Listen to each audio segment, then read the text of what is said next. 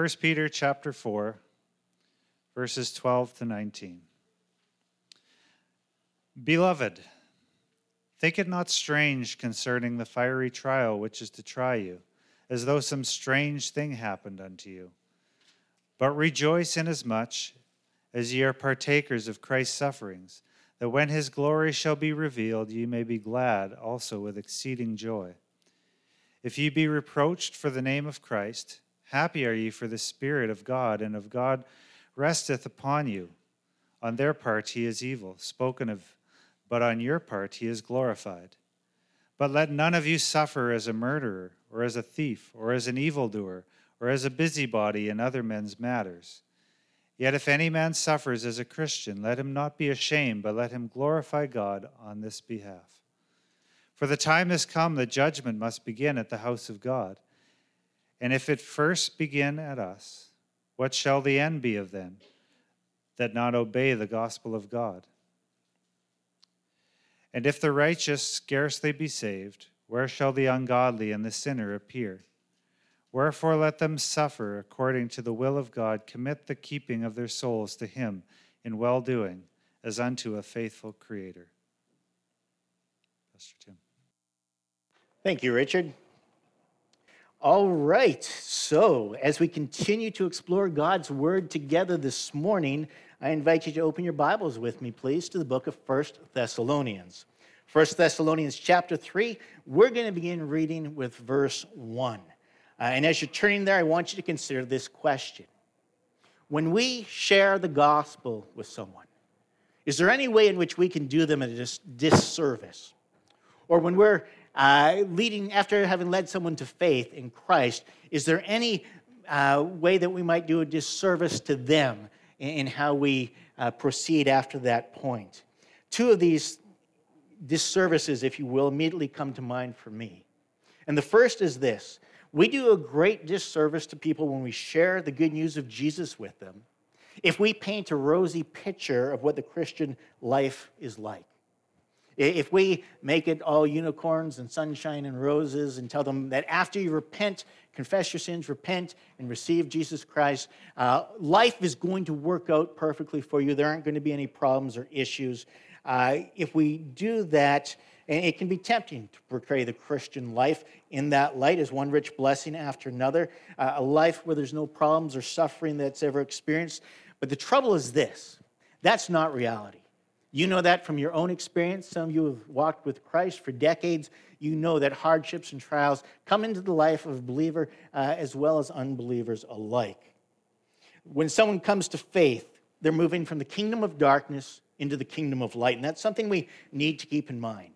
Because the scriptures tell us that the powers and principalities of this dark world have set themselves up in opposition to God. They've also set themselves against the people of God. Which means when someone receives new life in Jesus Christ, they're moving from the kingdom of darkness into the kingdom of light. And there's going to be opposition. Satan will seek to disrail or shipwreck our faith, to cause people to doubt and so forth. And when we paint an unrealistic picture of the Christian life, we're setting people up for failure and discouragement, disillusionment. And when troubles or trials come their way, as they will, they feel that they've been lied to by those who've shared Jesus with them. And the faith of so many people has been shipwrecked because the gospel they've received gave them a false sense of what being a Christian means. And then when they're faced with the unexpected suffering and sorrow that comes, they have no framework in which to make sense of it. So I'm not saying that as we share Christ, we start out with your life is going to be difficult. It's going to be hard. There's trials and temptations that are going to come your way. That's not what I'm talking about. What I'm talking about is we share the gospel with them. As we tell them about the Christian life, we don't want to set them up for failure. We don't want to paint a picture that's not realistic. Scripture, as we've seen previously, it says that all who want to live godly lives for Christ will experience persecution and hardship. The second disservice that comes to mind is this. It's a failure to disciple those who have received Christ as Lord and Savior.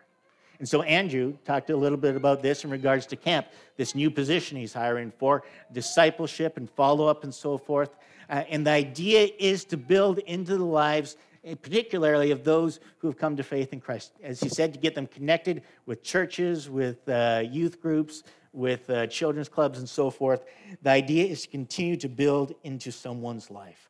And one of the most amazing experiences we can have is being used by God to lead someone to salvation, to be a part of what God is doing as they move from death to life, and to know that God has been working through you in his amazing grace. But I think the flip side of that is this. One of the most discouraging things in ministry is to see people fail to mature in their faith.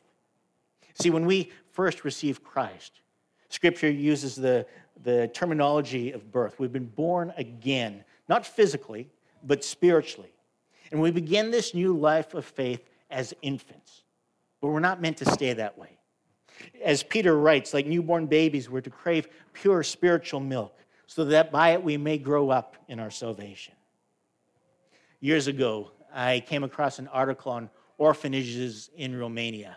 And it was absolutely heartbreaking. If you know anything about them, you know where I'm headed with this. The number of children consigned to these orphanages is vast, but the workers are terribly few. And what this means for those children, those infants, was that with the exception of getting their diapers changed or at feeding time, they rarely, if ever, felt the loving touch of another human being. There's no one to encourage them. There's no one to comfort them. There was no one to build into their lives. And in fact, the result was that the majority of these children, they didn't learn even to crawl. And because they didn't learn to crawl, they never learned to walk. And they weren't learning to speak either. Developmentally, they're way behind where you'd expect them to be. And it was all because there was no one to love them, to nurture them, to encourage them, to guide them. And I want to present that to you as something of a picture of what happens if we don't take to heart the words of Christ to make disciples of people. Go into all the world, right? Make disciples of all nations. It's not enough just to lead someone to faith. I mean, that's the starting point, right?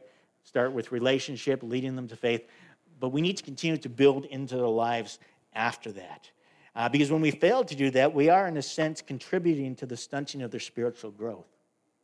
As those children in the orphanages in Romania were not being nurtured by those around them, they were suffering as a result. The same thing happens when we don't come alongside new believers and encourage them and walk with them and help raise them up in Christ. And what we're going to see this morning as we get into the scriptures is that Paul understood the dangers of both these things, the potential danger they posed to the new believers in Thessalonica. And because he was motivated by a genuine love for them, he was going to do everything he could to help them understand and to grow in their faith. He may have been forced to leave Thessalonica because of the persecution, but you see, his heart was still burdened for those that he'd left behind. And with those things in mind, let's begin reading chapter 3, verse 1. So when we could stand it no longer, we thought it best to be left by ourselves in Athens. We sent Timothy, who is our brother and God's fellow worker in spreading the gospel of Christ, to strengthen and encourage you in your faith, so that no one would be unsettled by these trials. You know quite well that we were destined for them. In fact, when we were with you, we kept telling you that we would be persecuted. And it turned out that way, as you well know. For this reason, when I could stand it no longer, I sent to find out about your faith. I was afraid that in some way the tempter might have tempted you, and our efforts might have been useless. But Timothy has now just come to us from you and has brought good news about your faith and love. He's told us that you always have pleasant memories of us and that you long to see us just as we long to see you. Therefore, brothers, in all our distress and persecution, we are encouraged about you because of your faith. For now we really live since you're standing firm in the Lord. So as I read that passage, one of the first things that comes to mind for me is this. Paul had been completely open with the Thessalonians regarding what living for Christ might mean for them in terms of opposition from the world. And keep in mind that those who were suffering in Thessalonica, they were suffering opposition from those who displeased God, as we read a couple of weeks ago, and who were hostile to all men. These folks made every effort to keep the Gentiles from hearing the gospel message and so being saved. You see, the kingdom of God, again, it is the kingdom of light. And Jesus declared, "The Spirit of the Lord is on me. He's anointed me to preach good news to the poor. He sent me to proclaim freedom for the prisoners and recovery of sight for the blind, to release the oppressed and proclaim the year of the Lord's favor." See, Jesus had come to seek and to save what was lost. He'd come to set people free from bondage to sin, to break the chains that kept people in hopelessness and despair, and to bring new life, abundant life, to those who've been born again by the grace of God. Jesus said this is a verdict. Light has come into the world, but men love darkness instead of light because their deeds were evil. So these ones belong to the kingdom of darkness, a kingdom in rebellion against God. And as Paul pointed out to the Ephesians, he said, our struggle, it's not against flesh and blood, but against the rulers, against the authorities, against the powers of this dark world, and against the spiritual forces of evil in the heavenly realms. And what we need to understand today is that there is a spiritual battle, spiritual warfare going on between the kingdom of God and the kingdom of this world. And we don't have time to go into great detail in that this morning, except to say that we have a place in this battle that's taking place. Paul encourages the Corinthians, and he reminds them of these words, that though we live in the world, we do not wage war as the world does. The weapons we fight with are not weapons of the world. On the contrary, they have divine power to demolish strongholds. We demolish arguments and every pretension that sets itself up against the knowledge of God, and we take captive every thought to make it obedient to Christ. Or we could think of Paul's final admonition to the Ephesian church. He said, be strong in the Lord and mighty in his power. He said, put on the full armor of God so that you can take your stand against the devil's schemes, so that when the day of evil comes, you may stand your ground, and after you've done everything, to stand. Stand firm, then, he says, with the belt of truth buckled around your waist, with the breastplate of righteousness in place, and with your feet fitted with the readiness that comes from the gospel of peace. He says, in addition to all this, take up the shield of faith with which you can extinguish all the flaming arrows of the evil one. Take the helmet of salvation and the sword of the Spirit, which is the word of God, and pray in the Spirit on all occasions with all kinds of prayers and requests. With this in mind, be alert and keep on always praying for all the saints. This spiritual battle that we're reading about in those passages of Scripture that Paul has written, what we are reading, this spiritual battle is the backdrop to the suffering the Christians in Thessalonica had been experiencing. All right? In their suffering, the enemy was at work to prevent the good news from being heard by those who are dead in their sins and in their transgressions, and to shipwreck the faith of those who've been made alive in Christ. This is what was happening in Thessalonica, and it's what happens today in our own world too, as people move from darkness to light. There is opposition that comes, and it might come from family who rejects you or mocks you or ridicules you. It could come from friends who turn their back on you or give you a hard time because of what you believe and how you talk about Jesus and how your life has been changed. These things come from this spiritual warfare, this battle that's going on with the enemy seeking to do everything he can to derail, to shipwreck the faith of God's people and to prevent people from hearing the good news of Jesus Christ. We see that in our schools. It used to be you could do the Lord's Prayer in school and you could talk about Christian things. You cannot do that in many school divisions now. There's opposition that's arisen. People don't want to hear it. They don't want others to have to hear it either. And so they seek to oppose the good news going forth. A little bit of a picture of what the Thessalonians were experiencing, except they experienced it to a much greater extent. Totally went off track here. Let me figure out where I should be at. The kingdom of darkness was not pulling any punches in the persecutions it brought against the Thessalonian church. According to chapter 1, it was in spite of severe suffering that they'd welcomed the message with the joy given by the Holy Spirit. And in chapter 2, Paul writes that it was with the help of our God that we dared to tell you his gospel in spite of strong opposition. In chapter 2, verse 14, he again makes mention of the suffering the Thessalonians were experiencing. And then here in chapter 3, the persecution and suffering that had come upon them again takes center stage. And it makes something abundantly clear. And what it makes abundantly clear is this: trials are inevitable in this world.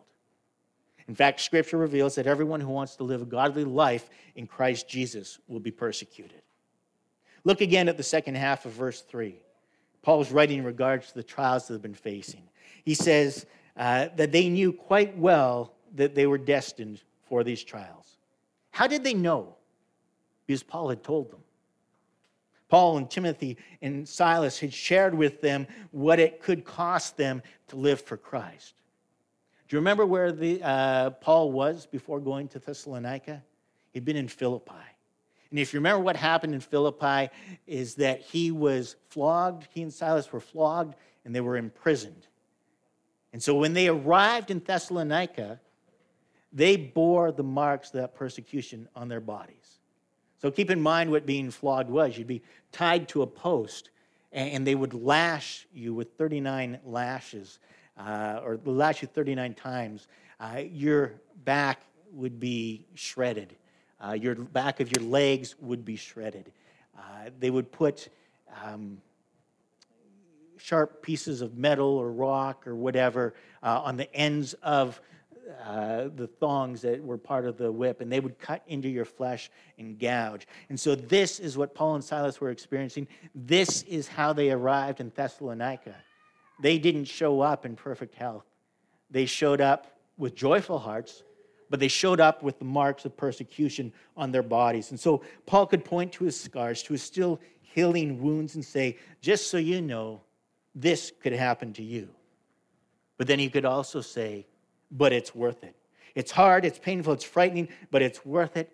For our light and momentary troubles are achieving for us an eternal glory that far outweighs the afflictions that we've received. And it was in the light of their suffering that Paul sent Timothy to them. We know that Paul had a great longing to be reunited with the Thessalonians. We saw that last week. But we also saw that in some way he was prevented from doing so by Satan. And again, we don't know what that looks like, but in some way, Satan put those roadblocks in his path that he was not able to meet with them in Thessalonica.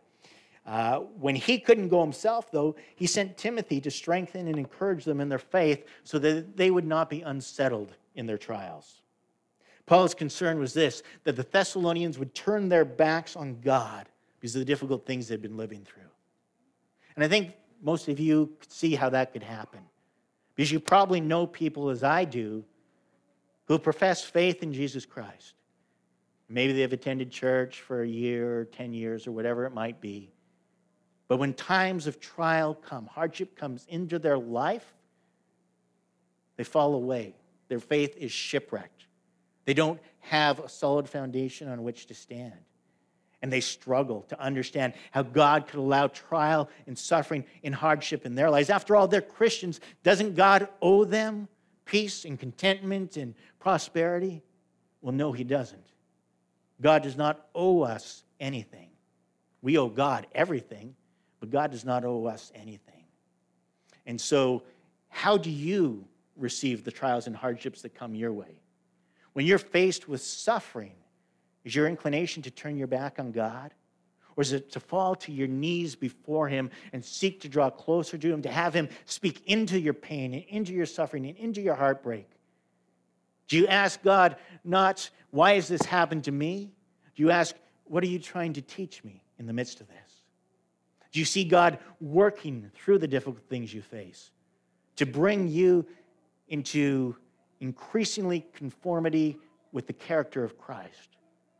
See, the trials and sufferings of God's children are not wasted if we keep our eyes and hearts focused on Jesus Christ. Read an article recently.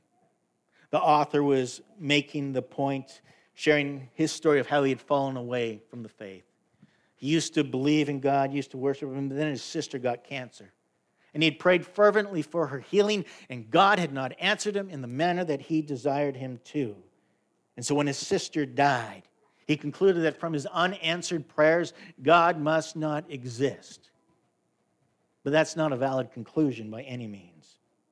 And I know several couples that have lost children to accidents over the years. As a parent myself, I cannot think of a greater grief than that a parent must feel at the loss of a child, regardless of the age of that child. Each of these families claimed faith in God, but their response to the loss varied greatly.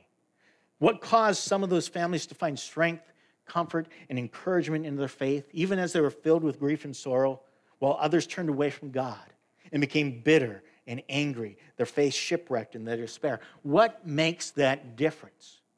What makes the difference when those you know face hardships and some draw closer to God and some turn away from him? That's a question that I've considered from time to time. And as I listen to these parents share from the depths of their grief, I began to draw the conclusion that some of the things that make the difference are this. How a person responds is determined by their view of God's sovereignty and their understanding of his character.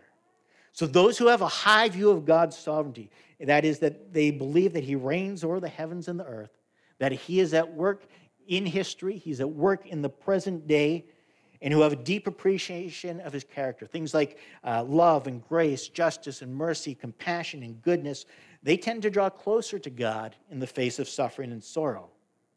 Those who struggle to believe that God is perfectly good and just and loving, and who don't really believe he's at work in the world today, but that he's distant and far from us, they tend to grow disillusioned with their faith, and they turn their backs on God.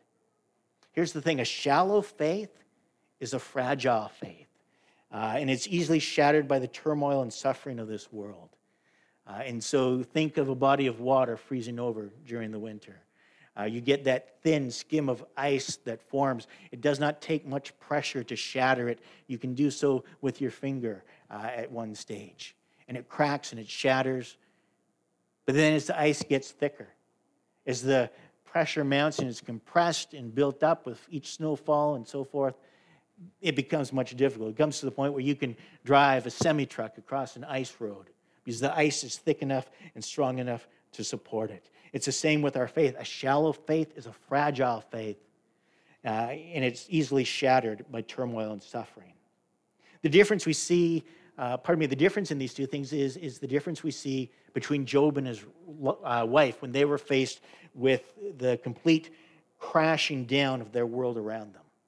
Because of his high view of God's sovereignty and his deep appreciation of Job's character, Job was able to worship God even in the midst of his sorrow. Remember what he said? He said, "The Lord gave, and the Lord has taken away. May the name of the Lord be praised." On the other hand, we have Job's wife. She grew bitter and angry. She told Job to curse God and die. Very different responses to the same situation. There's also another element that comes into play that determines how we bear up under trials and persecutions and suffering. Romans 12:2 reminds us that we're no longer to be conformed to the pattern of this world. But you and I, we're to be transformed by the renewing of our minds. And in 2 Corinthians 10:5, Paul urges us to take captive every thought to make it obedient to Christ. So not only does our view of God's sovereignty and our understanding and appreciation of his character impact how we face struggles that come our way, so too does the manner in which we think about those hardships and suffering that we may endure. And our experience and perception of what we may be undergoing can be radically altered as we begin to look at these things through a biblical worldview.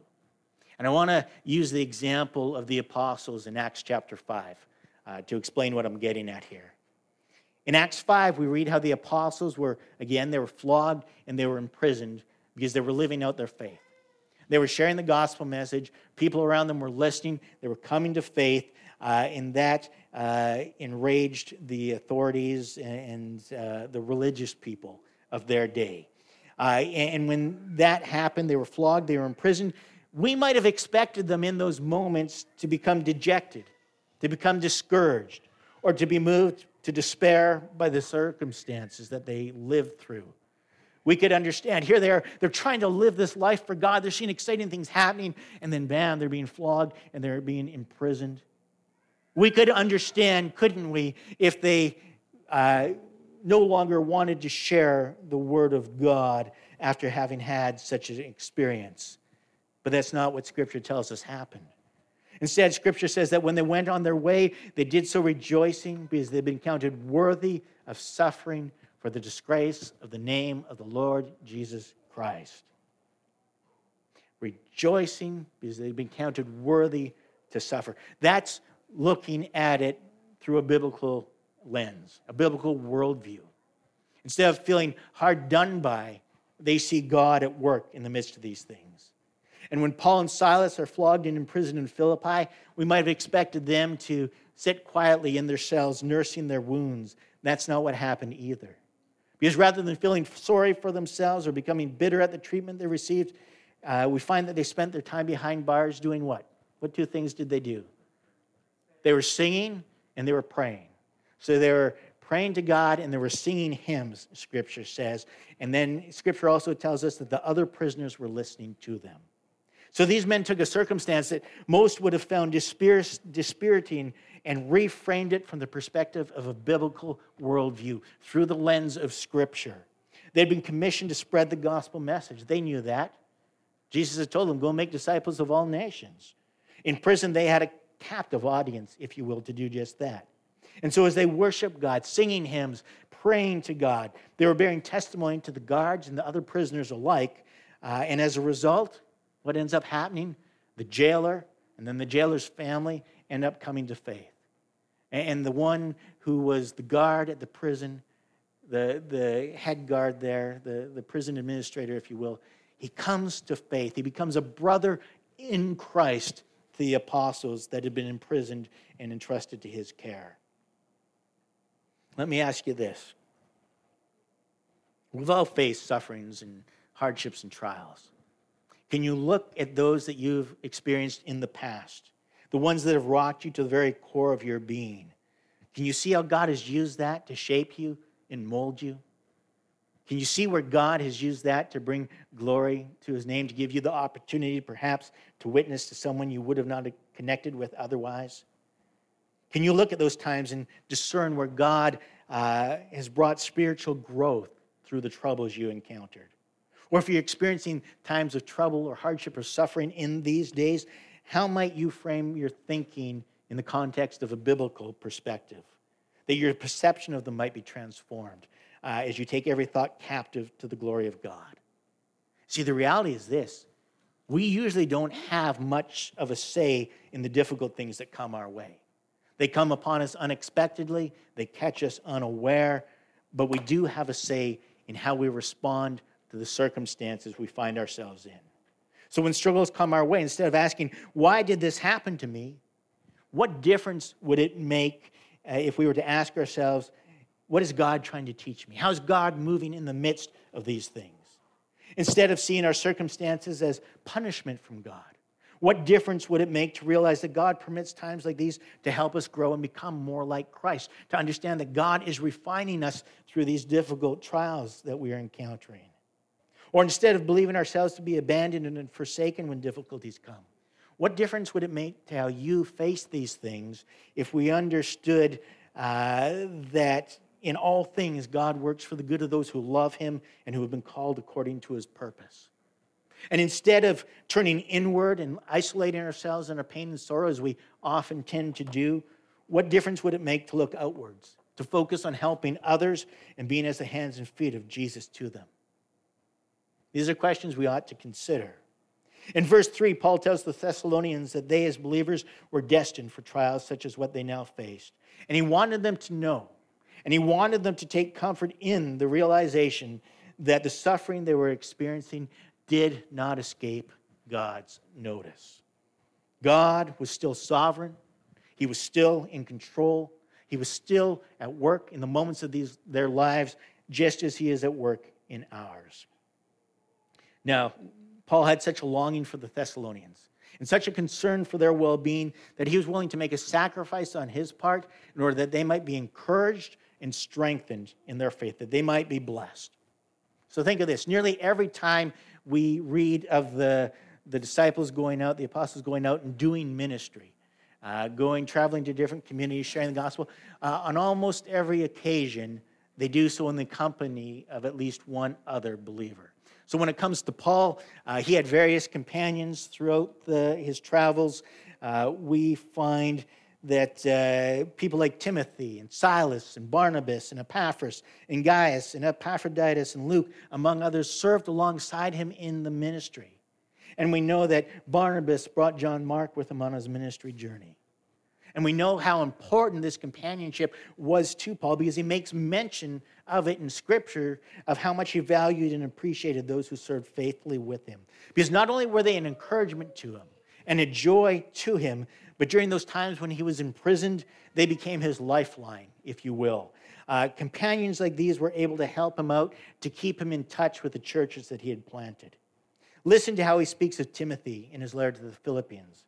He says, I hope in the Lord Jesus to send Timothy to you soon, that I also may be cheered when I receive news about you. I have no one else like him who takes a genuine interest in your welfare. For everyone looks out for his own interests, not those of Jesus Christ. But you know that Timothy has proved himself, because a son with his father, he served with me in the work of the gospel. See, Timothy was a very highly valued companion to Paul. He was a comfort and encouragement to him. But Paul is now willing to send Timothy, his last companion, with him in Athens. There is no one else with him to minister, to encourage, to support, to come alongside at this point. Timothy is the last one, and he sends him to the Thessalonian believers that they might be blessed and built up in their faith as they did life together. And while it's true that Paul would have been poor for Timothy's absence, it's just as true that the Thessalonians would be blessed by his presence. And here's a challenge I want to present to you. How far are we willing to go to encourage and to strengthen our fellow believers in the faith as they go through difficult times? Are we willing to sacrifice something important to us? And that could be anything. It could be our time, our resources, whatever it may be. Are we willing to sacrifice these things that someone else might be blessed, a brother or sister might be blessed, encouraged, and built up in their faith? Are we willing to step into the messiness of someone's life and offer them some form of support that they may experience the love and the grace of God in their time of need? See, we can all do with encouragement from time to time, can't we? And there are moments when our faith is weak, and we could do with someone coming along and reminding us of God's truth, walking alongside of us, strengthening us in our faith. And that process doesn't always have to be costly. Sometimes it might be. It doesn't always have to be. It can be as simple as a card, a phone call, a kind word, a simple act that lets others know they're cared for, they're appreciated, or we understand that they're going through a difficult time. And what may seem as a simple thing to you and I may be a life-changing blessing for someone else. Glenn Oliver, don't know him personally. It's an article that I came across. Glenn Oliver sat at the Tim Hortons window drive-through one day and decided to do a random act of kindness. So when he got up to the window, he paid for his order, but he also paid for the order of the person in the car behind him. Then he went on his way and he thought nothing more of it. A few days later, his wife showed him an article in the local newspaper. It was written anonymously, but it spoke of the kindness that someone had shown in paying for the author's order from the local Tim Hortons.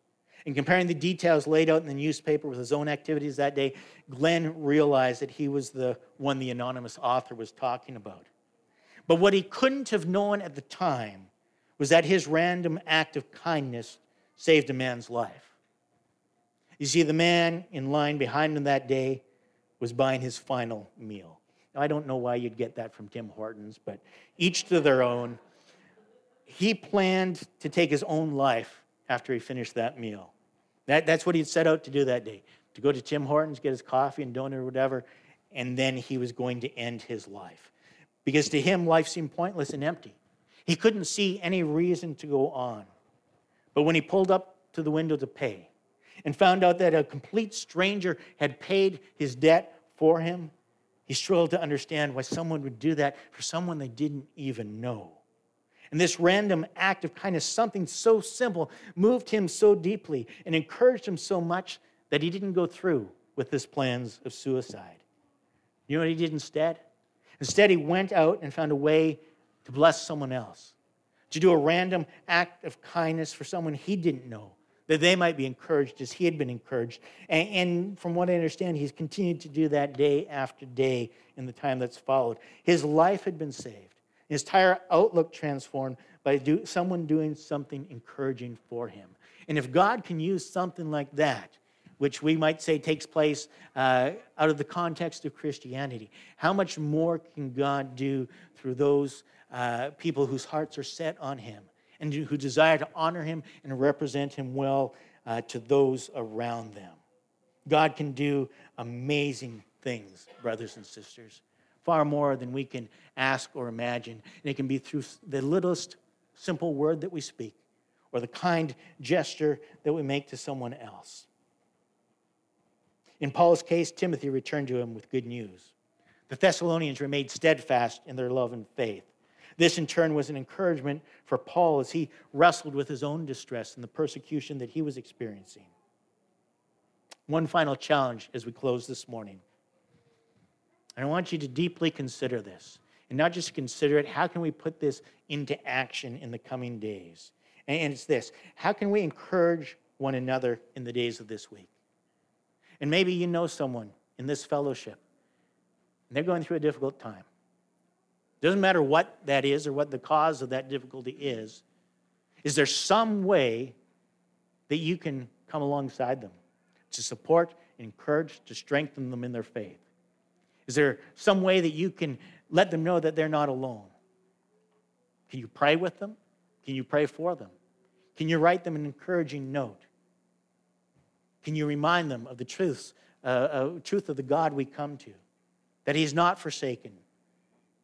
He's not forsaken us. He's not rejected us. He's loved us. He's drawn close to us. He's here present with us in the darkest moments of our lives. How can we support and encourage one another and so build one another up in the faith? I mean, there's so much in this world that can tear us down. We hear these messages through the media, through our entertainment, all these messages that can tear us down. What can we do to build others up? Let's pray. Father God, as we think of your word that we've heard from this morning, and Paul's experience, the Thessalonians' experience, and how Paul was willing to sacrifice something precious to him in order that others might be encouraged and blessed. May we have hearts that do likewise. May you grant us eyes to see the need around us, to see, really see, the individual who is maybe hurting today, who maybe just needs to know that God loves them and the people around them haven't forgotten about them. Father, it might be that someone needs to hear that we have forgiveness in Jesus Christ. And you can use one of the brothers or sisters here to come alongside them and share that with them. Father, we don't know how you will use these things in the coming days. We simply know that as we are faithful and as we're open to your leading and we are asking for eyes to see and ears to hear the need, that you will help us to see and to hear those things. And your Spirit will give us an idea of what we can do to minister to others who are hurting or just need a word of encouragement or who are going through a difficult time or suffering a trial of some sort. May we be a blessing to others as we do so. And may it be pleasing to your heart as we do so as well.